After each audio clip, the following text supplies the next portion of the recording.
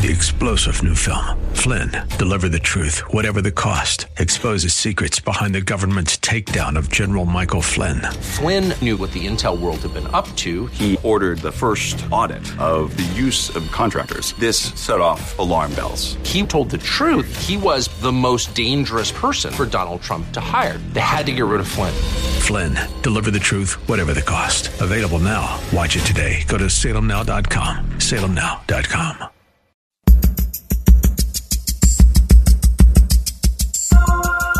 It's Lifeline with Craig Roberts. He's the host of Northern California's longest-running conservative talk show. He's a man with a message, a conservative with compassion. He's Lifeline's own Craig Roberts. Good afternoon, Northern California. Welcome. Just about 5 minutes after the hour, 5 p.m., as we welcome you to another edition of Lifeline. Keeping you company Monday through Friday at this time, as we typically do, addressing issues that impact your life, your world, and your Christian walk. Gary Beckner joins us now, Executive Director of the Association of American Educators. And I understand a new survey out, cooperation between Gallup and Phi Delta Kappa, looking at the state and perception of public school education and public teachers in America. Give us some of the highlights, if you would, Gary. Did we learn a lot about changing attitudes or changing perceptions based on the experiences in places like Wisconsin and Ohio? Oh, we have. And by the way, Craig, thank you very much for allowing us to be on the air with you. We appreciate it. Even though we're the fastest growing national organization of our kind, we're probably still the best kept secret, too. So this is a thrill to be on the air with you. The Phi Delta Kappa Gallup survey, it just came out this week, indicates what we as an organization have known for quite a while from our own surveys, that Americans are getting very frustrated with. And unfortunately, they're getting frustrated with teachers, but that is misdirected, that anger, because the Gallup survey actually kind of underscored what we know, and that Americans really continue to support their teachers, but not their teacher unions. And that disconnect is really giving teachers a black eye. The survey showed that 71% of respondents said that they have trust and confidence in American teachers still. However, when asked about the teacher unions, only 47% said they believe the unions have hurt education, compared to only 26% believing that unions have helped education.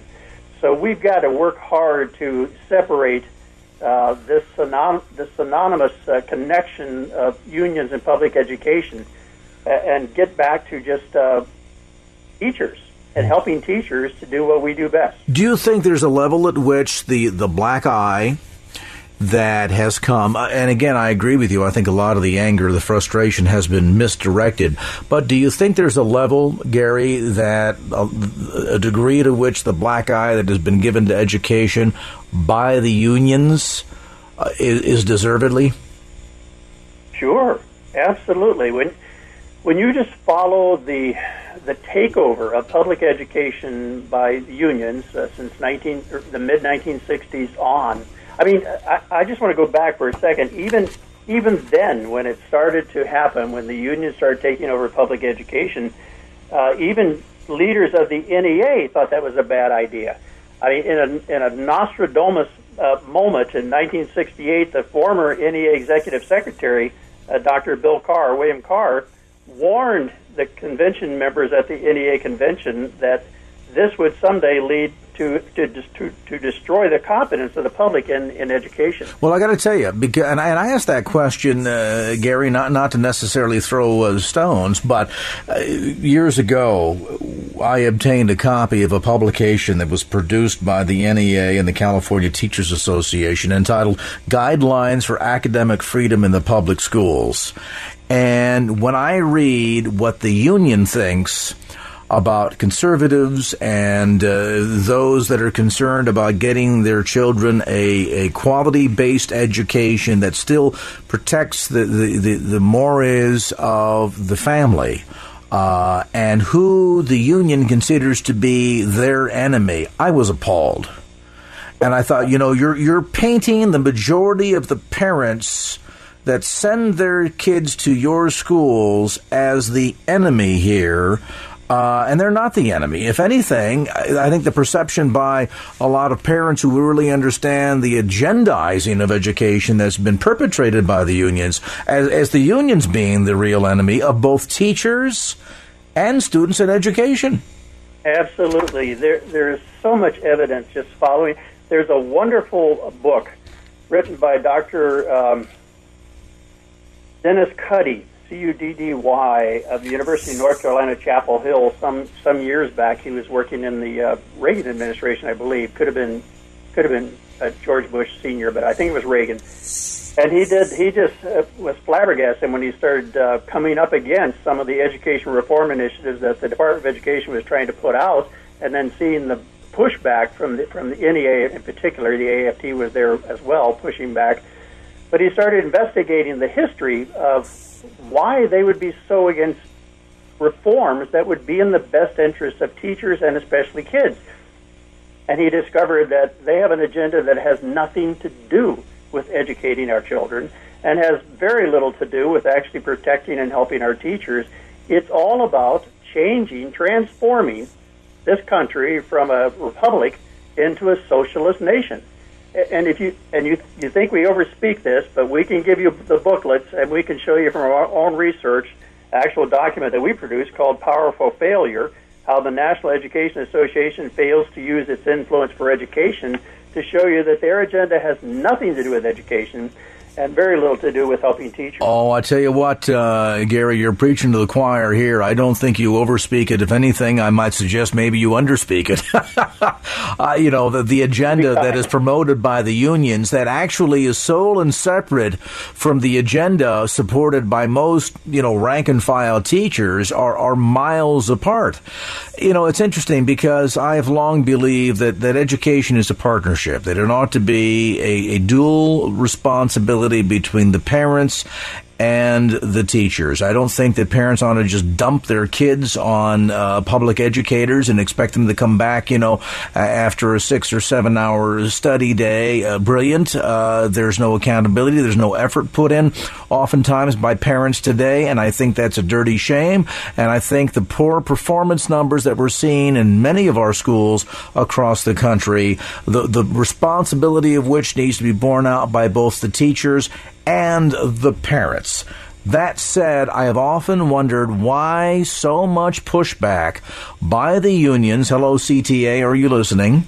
Why so much pushback by the unions to create any kind of system of accountability? I got to tell you, one of the most dangerous things I think to public education or the success thereof today is this whole idea of tenure and the idea that just by the amount of time in service, you somehow magically reach the location or the position in your scholastic career as an educator where you're now exempt from any level of accountability, that you no longer ought to fear a lack of performance.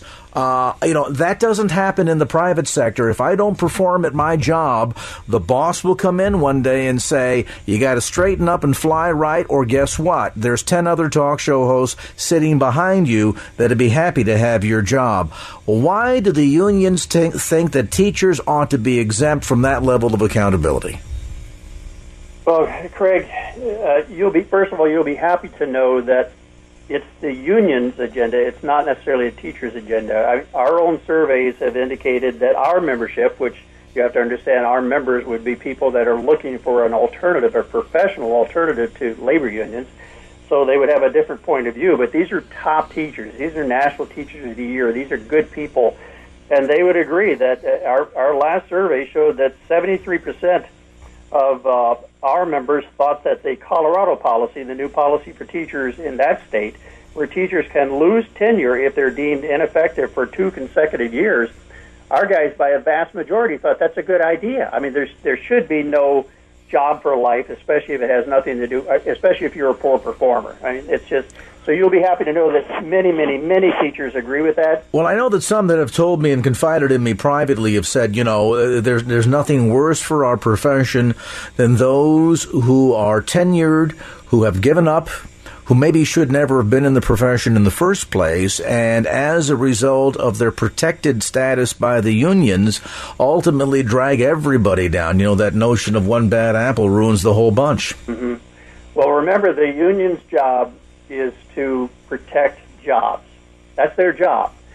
And their goal is to make sure that legislatively across the country, as in California, this is a constant battle in states across the country. 27 states in this nation, the unions, like in California, are allowed to take dues from teachers' paychecks, whether the teachers want to be represented by that union or not. See, I'm comfortable with the role of unions in collective bargaining and protecting, teachers' rights and teachers' benefits and work labor hours and things of that sort. I'm fine for all of that.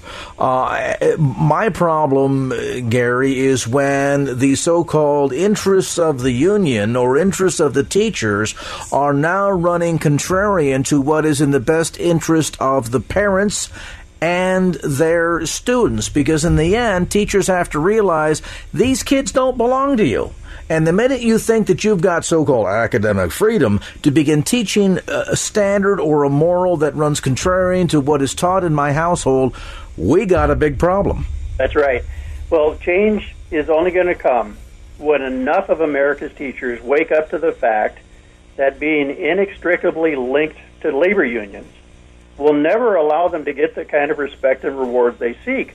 And put it another way, here's the bottom line.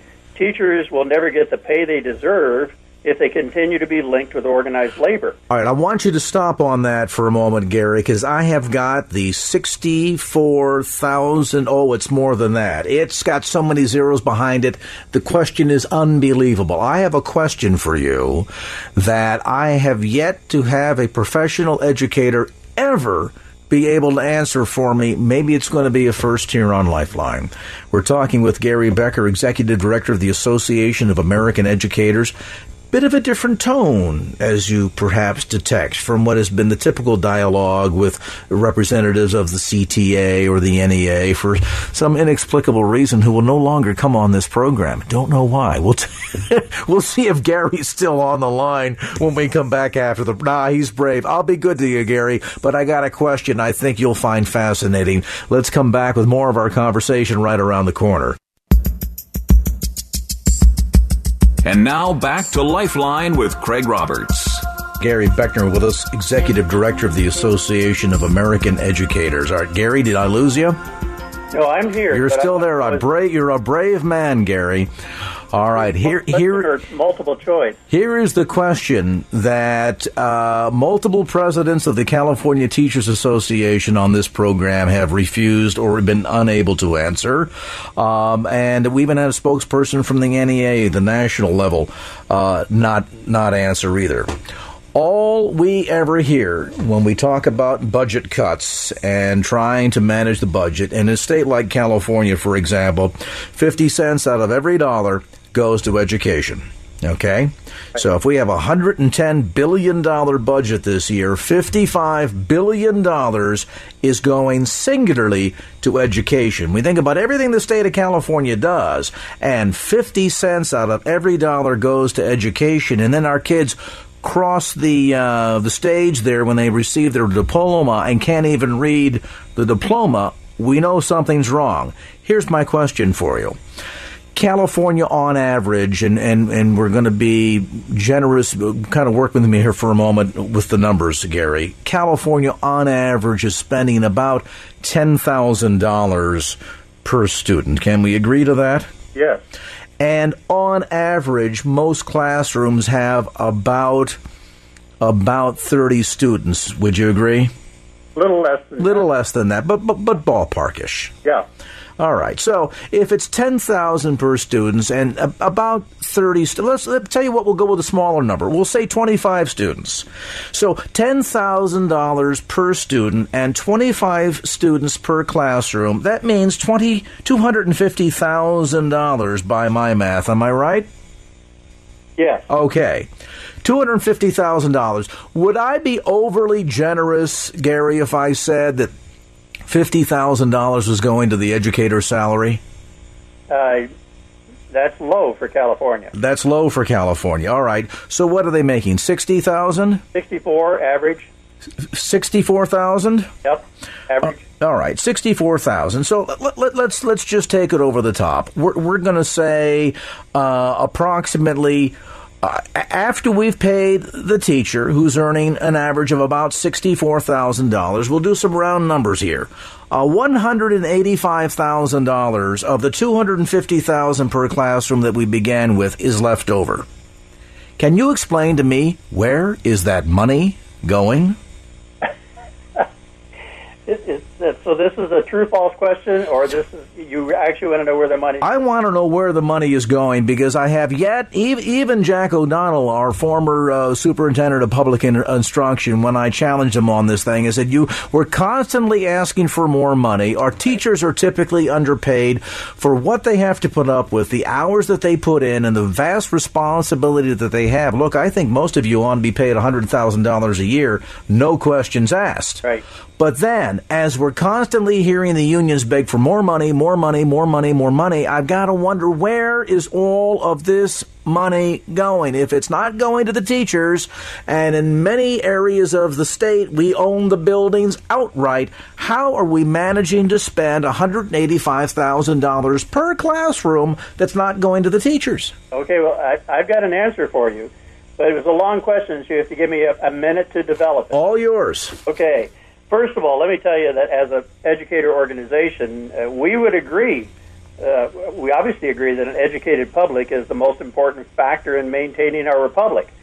So we would agree that to pour more money into the system if, and here's the big caveat, if it could be guaranteed that money would actually reach the classrooms for teachers' salaries and student materials and conditions, etc., and not be gobbled up by the bureaucratic blob controlling our public education system today. Now, let me give you an example by way of New Jersey, a new film, what's happening, which underscore what's happening in California and where that money goes. In New Jersey, there was a new documentary that just came out on the heels of another great documentary called Waiting for Superman, and this one's called The Cartel, and it shows what's happening in New Jersey, which is absolutely a corollary with what's happening in California and in other large states where the unions are holding sway. And that is, it showed that there are over 400 school administrators in Newark, one city, that made at least $100,000 a year. 400 administrators in Newark that made at least $100,000 a year. Not one teacher made $100,000 a year. So this whole system is so upside down that the money goes into a black hole, but it's kind of an inverted pyramid, and it stays at the top. By the way, these union leaders that never will come on, they won't talk about this either, because these are some of the highest paid guys in the state. And that's off the backs of teachers' dues, which comes out of taxpayer money as well, as you know. So the money goes down a black hole, and it's called the bureaucratic blob. We have more administrators in jobs doing nothing. I mean, we don't even make some of these administrators even step foot in the classroom and teach anymore. It's just like our United States government. We have, what was it, by the year 2025, there are going to be more people in the Department of Agriculture than there are going to be farmers. Well, that's what's happening to our public education system today. Let me interrupt you, Gary, and say, what a breath of fresh air. You have done, you've gone where no man has dared to go before. You have finally, I knew the answer, by the way. I was waiting for an educator to finally have the guts to articulate the answer. California, and this is not real recent information, but some of the research that we have done, when you look at the layers of bureaucracy, as we have, the local board of education, and then we got the state board of education, and then we got the feds on top of that, and everybody having something to say, on average, we're looking at 3 people collecting a salary in the state of California attached to education for every one actual educator in the classroom. Yeah. And I tell you what, Gary, that's not wrong. That's criminal. It is criminal. And the fact that you've got administrators that are these glorified paper pushers, right, that add nothing, not one iota of quality to a child's education. Sorry for those of you that do it and are listening right now. You can send me the hate email later. Not one, adding one iota of a caliber of education in the classroom to any of our kids. You know what? I tell you, I could free up money to increase teacher salaries overnight. We would deal with the lack of school materials and books and overcrowded classrooms overnight. I would go through and lock, stock, and barrel. Number one, we don't need 3 layers of administrators telling the teachers what to do. Look, let a local school board make the decisions. The state level, the feds, goodbye, you're out of business, gone. And this whole idea of 3 administrators for every 1 classroom teacher, flip that around. If you flip it around, I'm okay with that.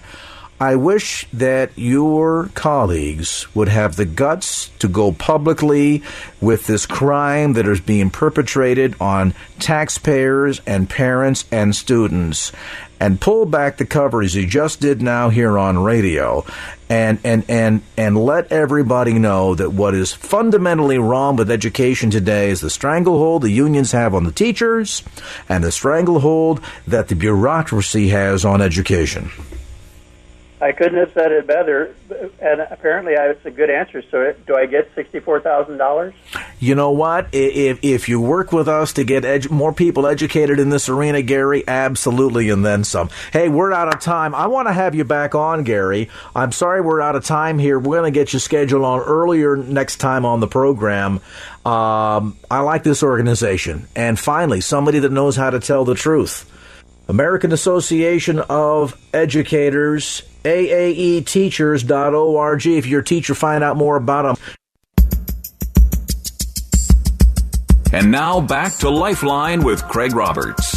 All right, let's talk about some of the challenges when it comes to parenting and the whole issue of expectations. I think as parents, we all bring children into this world with a heartbeat, with a desire to want to see our kids successful. You know, we want the kid that will grow up to be the doctor or the lawyer, and yet sometimes they grow up to be the artist. And in that comes a sense of disappointment we have as parents. Then, too, beyond the notion of our ideals for our children not necessarily matching their ideas or their goals. Then there's the sense oftentimes you hear of parents who try to live vicariously through their children. Yes, we want a better life for our kids. Sometimes we want our life or the life that we thought we should have had growing up ourselves for our kids. And then the frustrating level comes in when, as parents, we try to raise perfect little children, and yet they turn out to be less than perfect. Is that a fault of less than perfect parenting? Let's find out as we are encouraged to, quite frankly, kind of rethink our thinking and realize that we need to love our kids for who they are. We no more need to worry about perfect kids. Jill Savage is the co-author of this new book. And Jill, great to have you on the program. Thanks. It's great to be with you. Jarrell, can't. There? Ah, there we are. Sorry about that. My headphone, for some reason, suddenly failed on me. Jill, let's talk a little bit about, first, some of the ideals that parents bring into this job as parenting. You know, I think the notion that we want a better life for our kids, I mean, that stands to reason. Oftentimes we want to see our kids grow up to have better opportunities or be more successful, either economically or socioeconomically than we were coming up as our kids. And yet suddenly this goal toward creating these perfect little people can become very frustrating, not just for ourselves, but also for our kids. It really can. And you know what happens as parents is, particularly with that first child, that child is, either you're spending 9 months preparing for them, as they're growing in your belly, or you're preparing 9 months, 12 months if you're adopting. And you are imagining what life is going to be like with them. You're imagining what they're going to be like. You're imagining what they're going to like and the things that you're going to do together. And that's all great. I mean, that's normal for parents to dream. But then we meet our real child. And all of a sudden, over time, as we get to know that child, often the imagined child doesn't match the real child. And so at some point, we really have to separate those out, and we have to embrace the real child that's in front of us, who may not look anything like the imagined child. Their likes, their dislikes, their abilities may not be anything like the imagined child.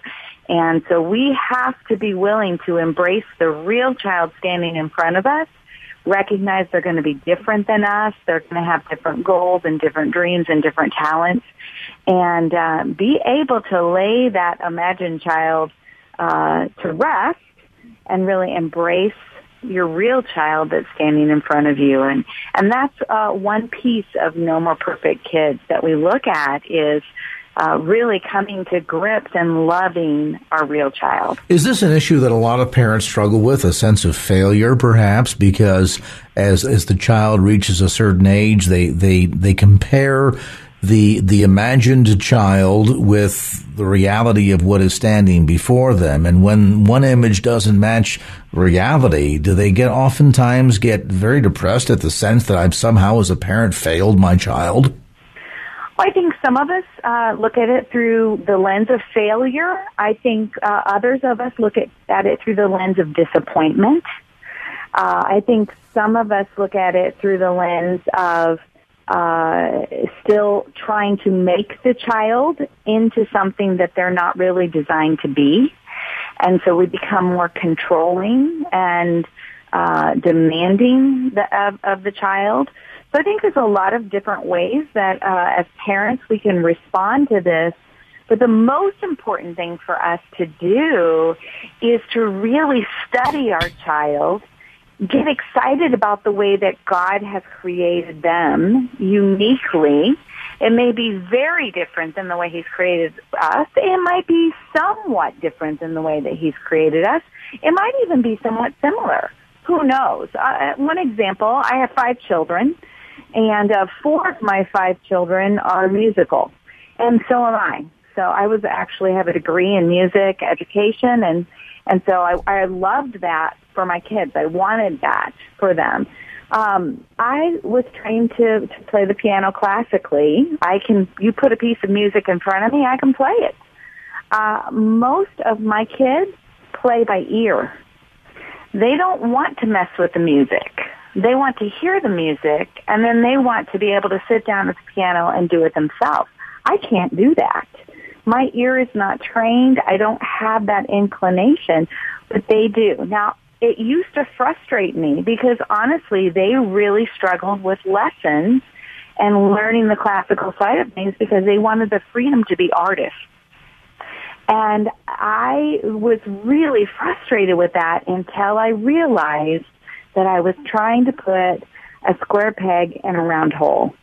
And I needed to let them be the musicians that they were, which is very different than the way I'm a musician. And you mentioned that this follows 4 of the 5 children. Now, what about the 5th child?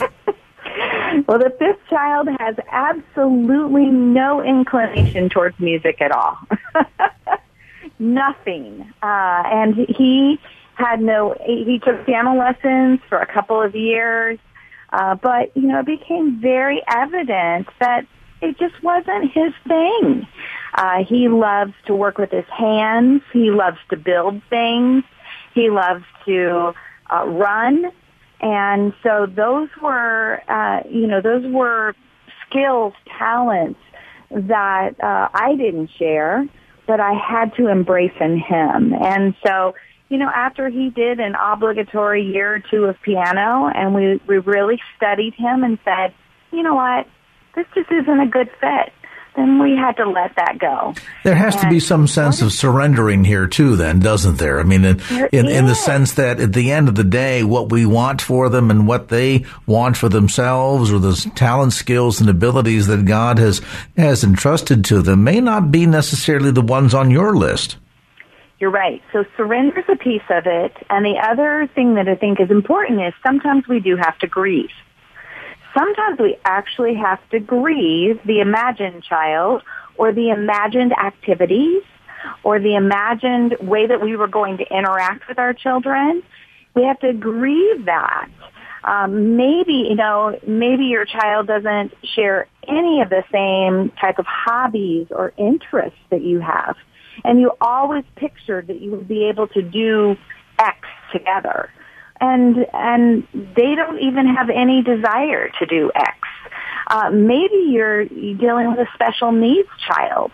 Special needs parents really have to come to grips with this, because that, none of us imagine ourselves having a special needs child, a child that's handicapped in some way, that has some physical or emotional or mental challenges.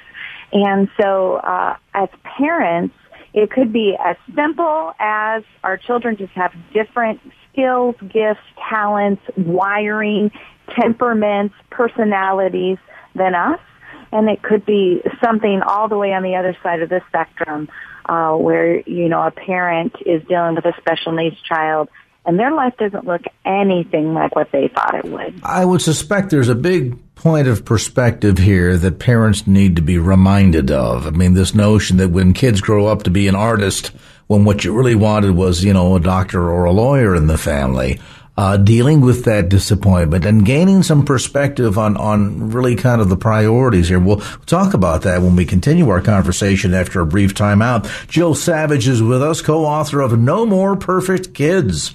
Love your kids for who they are. We'll take a brief time out. Come back as we answer the question, okay, so when your little artist fails to be the doctor or lawyer that you wanted, what's God telling you on all this? That is this edition of Lifeline with Jill Savage continues.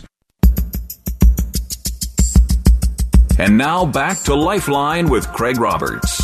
No more perfect kids. I mean, let's just be done with it, shall we? In fact, maybe as parents we need to admit that our expectations don't always line up with reality. And the other issue here, too, is we were discussing with author Jill Savage, who's co-authored the book with Kathy Cox, called No More Perfect Kids.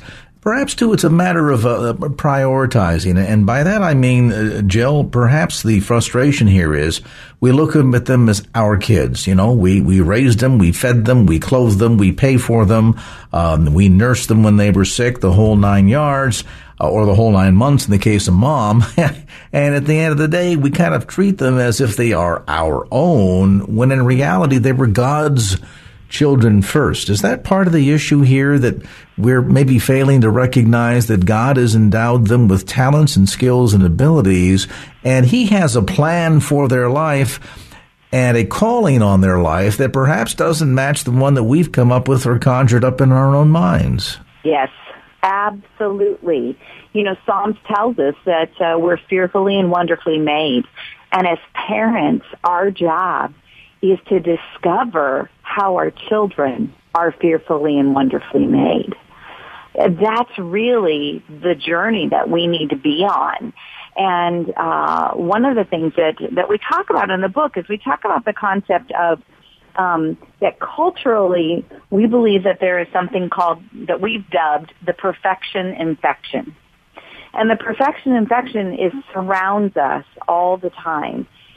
We are, we go through the checkout line at the grocery store and we see the front of magazines that talk about perfect bodies, perfect families.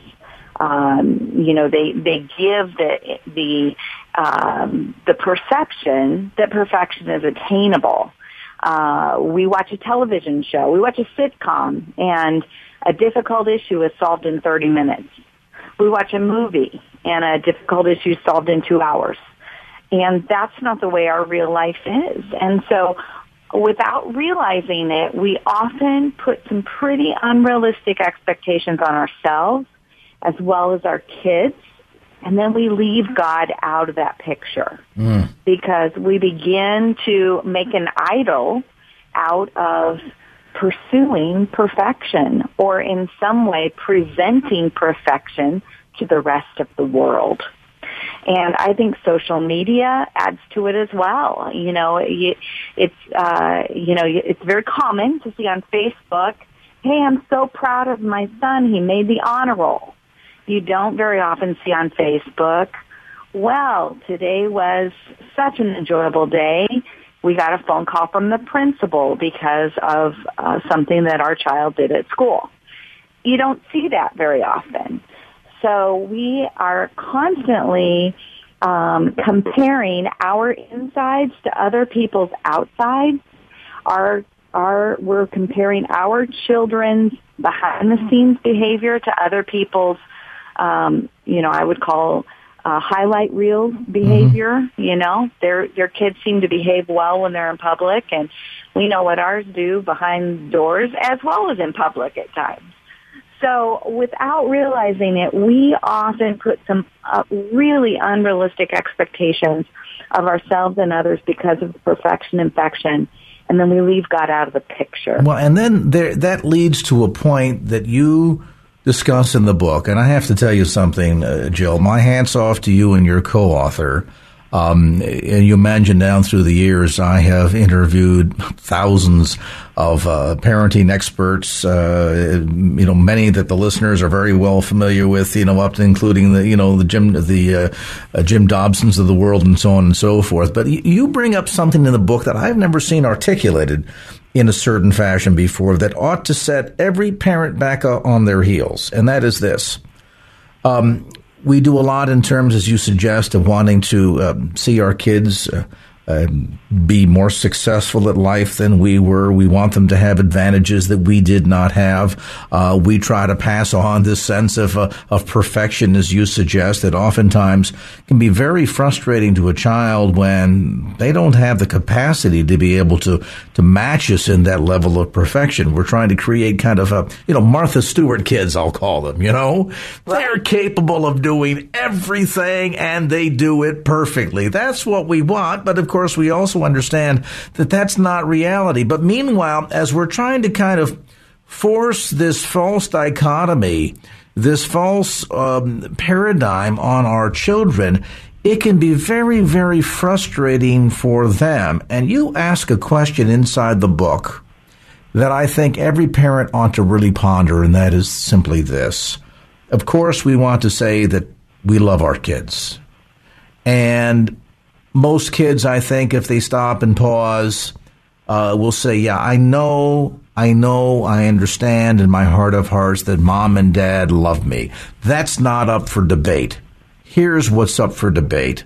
The big question that I have that's unanswered, and that is, do mom and dad like me? Yes. Wow. And the answer to that question and how our children would respond to that says so much about our parenting skills, doesn't it? It really does. And it really does. And it doesn't matter what we say, yes, of course my children know that I like them. The bigger question is, would your child really be able to say that?